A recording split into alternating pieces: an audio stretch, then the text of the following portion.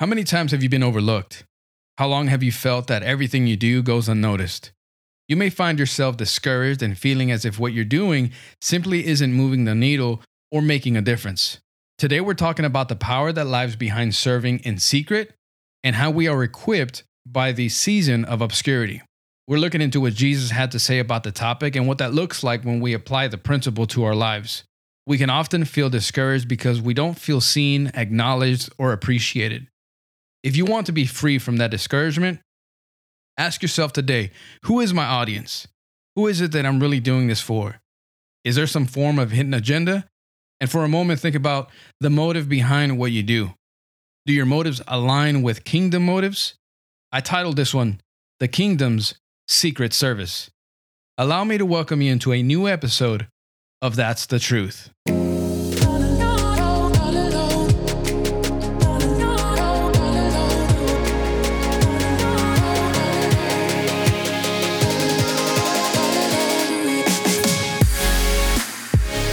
Hey, welcome back to the podcast. This is episode number 13, and I am so glad you're tuned in, and I am excited to share with you part 2 of what we started back in episode number 11. If you haven't heard it yet, I would encourage you to go back and listen to that one first. I am Jay Gallegos, and I am very passionate about learning and growing in life and growing spiritually and helping others grow as well. So I want to invite you to come and learn and grow along with me. My goal is to help others get one step closer and further along in becoming who God has intended us to be so we can be effective and make an impact in every area of our life. On the podcast, we focus on both spiritual and practical topics based on the Word of God. Most importantly, we share how to implement them to our daily living so we can become what God has called us to be one step at a time. If this is your first time with us, we drop an episode every 2 weeks, a teaching the first Friday of every month, followed by a conversation with the guest later in the month. Occasionally, we'll have some bonus content, so don't forget to subscribe so you don't miss out on anything. You can also find more content like this in my blog, inspired2inspired.org. Also, a big thank you to everyone who has taken time to listen, provide feedback, and has shared the podcast on social media. I'm so appreciative of that. And it really helps extend the reach of the podcast as we invite others to join the community. This is part 2 of what we started back in episode number 11. So let's jump right in and talk about the Kingdom's Secret Service. You may have heard the 40th President of the United States, Ronald Reagan, was known to have a plaque of a famous quote on his desk that read, "There is no limit to what a man can do or where he can go if he doesn't mind who gets the credit." There is much to dissect within that quote. Ronald Reagan, as president and commander-in-chief, was in a seat of great power. I wonder if it was a reminder for him to lead with humility, transparency, sincerity, and with the well-being of others always in mind. He was obviously inspired by the quote enough to frame it and position it where he could see it every time he took a seat at that desk. Aside from what the quote stands for, ironically, Ronald Reagan has received more recognition for having the quote on his desk than the person who wrote it. In fact, it was not Ronald Reagan who wrote it. It was written by Charles E. Montague, an English journalist born in the mid to late 1800s. There is no limit to what a man can do or where he can go if he doesn't mind who gets the credit. I could imagine that Mr. Montague would not have minded that President Reagan received more credit for simply putting the quote on his desk. My guess is that he would have been honored. And that is exactly what I want to share with you today. How to consistently serve at the highest level, disregarding who receives credit for the service you've done and taking into account any of the recognition that you could receive. Ask yourself, if you were never recognized for doing what you do, would you still do it? And that leads us right into Matthew chapter 5. Here, we see a Jesus that has now traveled throughout. He's called a few fishermen to follow him. He has performed a few miracles, turned water into wine, healed a few here and there. Nothing out of the ordinary, right? But without a doubt, he has officially begun his Galilean ministry. And up to this point, he has spent the first about year and a half of his ministry in preparation. The following day, after praying alone all night, he officially chose what came to be the 12 disciples. Shortly after, he shares his first and longest sermon ever recorded in the Gospels. Only Matthew mentions this, that Jesus sees the multitudes gather and he goes up on a mountain to teach what is known to be the Sermon on the Mount. I could imagine that after seeing the great number of people, what he sees is actually an opportunity. The Sermon on the Mount was a real culture shock. It was a contradiction to the common way of thinking, and until this day, the principles oppose all of our own standard logic, and I'll tell you why. Becoming like Jesus means living our life in clear reflection of his character traits that are rooted in love. Becoming like Jesus is not only claiming to be a follower, but also learning to think like him and learning to be like him. Applying the Sermon on the Mount to our lives challenges us every day to truly become what God has called us to be, one step at a time. It teaches us what it really means and what it really looks like to be a true believer and a follower of Jesus. The Sermon on the Mount begins with the Beatitudes. You may have heard them. Blessed are the poor in spirit. Blessed are those who mourn. Blessed are the meek. I would say blessed are those who read Matthew 5-7. I would encourage you to go back and read those chapters so you can have a better understanding of what we're talking about and what we're sharing. It also teaches to be the salt and light of the earth. It teaches that Christ was the fulfillment of the law. It talks about anger and murder. It talks about lust, divorce, oaths, retaliation. It even touches on loving our enemies. And yes, it teaches how to love your haters. Then it goes a little deeper when he begins talking about giving, praying, and fasting. He does it so gracefully. He circles around a theme that I find very interesting. It can be easily overlooked, and that is exactly what I want to show you. When we get to chapter 6 of Matthew, we see between the lines the theme of kingdom motives versus the hollow motives of the religious that desire to be seen more than they were willing to serve. In fact, they were willing to serve as long as they were seen and recognized by others. In verse 1, Jesus says, "Be careful not to practice your righteousness in front of others to be seen by them. If you do, you will have no reward from your Father in heaven." Jesus refers to practicing giving, praying, and fasting, but it's all done in secret. When he talks about giving, he says this, "But when you give to the needy, do not let your left hand know what your right hand is doing, so that your giving may be in secret. Then your Father who sees what is done in secret will reward you." When he refers to prayer, he says, "But when you pray, go into your room, close the door, and pray to the Father who is unseen. Then your Father who sees what is done in secret will reward you." When he refers to fasting, he says, "But when you fast, do it in a way that it will not be obvious to others that you are fasting, but only to your Father who is unseen. And your Father who sees what is done in secret will reward you."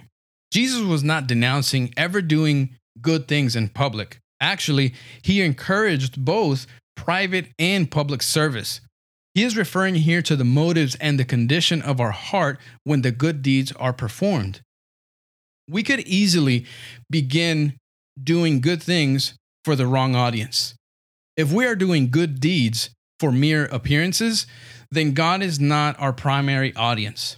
I'll say that again. If we are doing good deeds for mere appearances, then God is not our primary audience.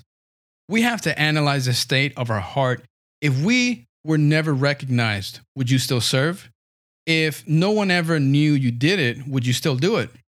Can you trust God enough to believe that he sees what goes unseen and overlooked? Let me remind you, God sees you. Nothing is overlooked by God. In episode 11, we touched a little bit on John chapter 7, and I want to revisit that for just a moment, but from a different point of view. Jesus' brothers said to him, "Depart from here and go into Judea, that your disciples also may see the works that you are doing." Verse 4 says, "For no one does anything in secret while he himself seeks to be known openly. If you do these things, show yourself to the world." It was not recognition that Jesus was after. He came to seek and to save the lost, not to be seen and recognized for the things he did. He was not after the applauses of the masses. Jesus was more concerned with establishing kingdom rather than chasing clout. We live in a time now where we are exposed and encouraged to self-promote and produce ourselves publicly through all of the media platforms available, and they're all available at our fingertips. And I am not against it. I'm not opposed to it. But we cannot let the same agenda bleed into how we do kingdom work, because kingdom work is not always seen or acknowledged by people. It's not always applauded. God's kingdom has a secret service. If you understand and apply this concept, it will change your life in every way. This principle applies to your job, to your family, relationships, your church, your ministry, any position of leadership. It will reflect in your character. And watch, I'll show you how. In Colossians 3, verse 22 through 24 says, "Bondservants, obey in all things your masters according to the flesh, not with eye service as men pleasers, but in sincerity of heart, fearing God.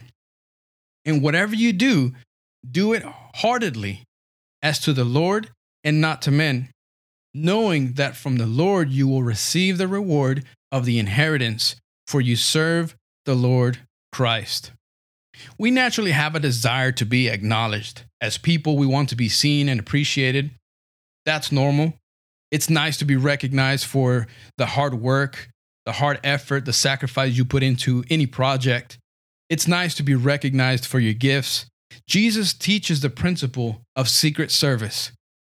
Serving, not expecting to be seen, but truly serving from the heart, doing the right things for the right purpose. Matthew 20:28 says, "The Son of Man did not come to be served, but to serve, and to give his life as a ransom for many." Jesus became a servant to give the perfect example of what secret service actually looked like. The disciples were upset and arguing over who would take the highest position of power in his kingdom. They thought that the kingdom Jesus referred to was here on earth. They thought Jesus was going to overthrow the Roman Empire and establish his kingdom right there and then. That would actually be equivalent to overthrowing the White House today, along with a cabinet in power to establish a different government. Imagine that. So they argued over the highest position, thinking they were ready to sit next to him. But Jesus said, "My kingdom is not of this world." Serving with kingdom in mind does not come with self-entitlement. I'll say that one more time. Serving with kingdom in mind does not come with self-entitlement. If we do not check ourselves, we could fall into a mindset of entitlement, where we expect to be noticed and acknowledged, and the glory does not belong to us, but to God. I love what Proverbs 25:6-7 say. "Do not put yourself forward in the king's presence, or stand in the place of the great. For it is better to be told, 'Come up here,' than to be put lower in the presence of a noble." Jesus shared the same proverb in the form of a parable in Luke 14:11. Watch what it says. "For whoever exalts himself will be humbled, and he who humbles himself will be exalted." God sees what we do in private, and he will lift us up in public.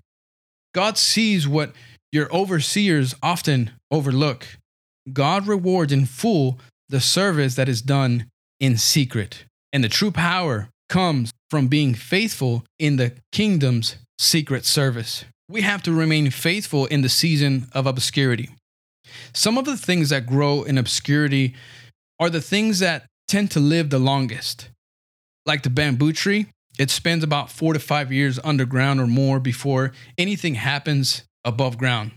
It's about 4 to 5 years of waiting and working patiently just to see nothing happen, except the repetitive process of watering and fertilizing year after year, time after time, and staying persistent and consistent with that process. But after the 5th year, it finally sprouts above ground, and it grows to about 90 feet in only 6 weeks. Once it breaks above ground, it takes less time for it to reach the highest point than the time it took to develop underground. When you're most tempted to be seen, I want to encourage you to go back to sowing. When you're most tempted to be seen, go back to sowing. It's in the underground process that the critical phase of growth happens. If we are exposed too soon, the result can be short-lived. That's why you can't be too concerned with being seen too soon.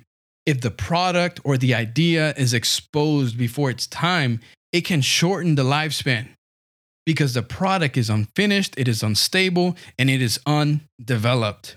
There is a reason why a baby requires 9 months in obscurity to develop. It is dangerous if it is exposed before time. It's good to be protected behind obscurity. You get to date yourself and you get to know yourself much better in obscurity. It's not punishment. Some may consider it as punishment, but actually, obscurity is only an opportunity. It's an opportunity to fully develop to the highest potential before you break above ground. Luke 16:10 says, "He who is faithful in what is least is faithful also in much." It is there in the least that we have to be faithful to be able to see the results that we want to see. God will protect in obscurity those he loves and has called to a greater purpose. I know and I understand that it's frustrating, it takes time, and we have to be patient. But God protects in obscurity those he loves and has called to a greater purpose.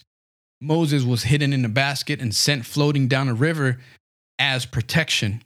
Jesus spent time in preparation before beginning his public ministry. Allow me to remind you that Elisha served quietly in obscurity after he was chosen. You don't hear much about him until he's ready to take the mantle later on. David went back to the sheepfold after being anointed long before he became king. The promise takes time. Sometimes delays and retention are not always a bad thing. Sometimes it's better to slow down and get it right. The longer and the less traveled route is often better for experience, for wisdom, and for focus. God protects and he teaches and develops in the darkness of obscurity. It's our season of preparation. Obscurity equips us with the right tools, with the right language, with the right accessories, with the right support to be able to communicate our calling. Obscurity prepares us for the day that opportunity presents itself. When the opportunity presents itself, we're going to be prepared to be able to walk into our calling, into our destiny. There are things that we need to refine, and those kind of things take time, and sometimes we have to face those alone. It takes time for our mentality to change in the process. Jesus often prayed alone the most painful prayers. And today I'll leave you with this. Romans chapter 2, verse 6 through 9 say, God will repay each person according to what they have done.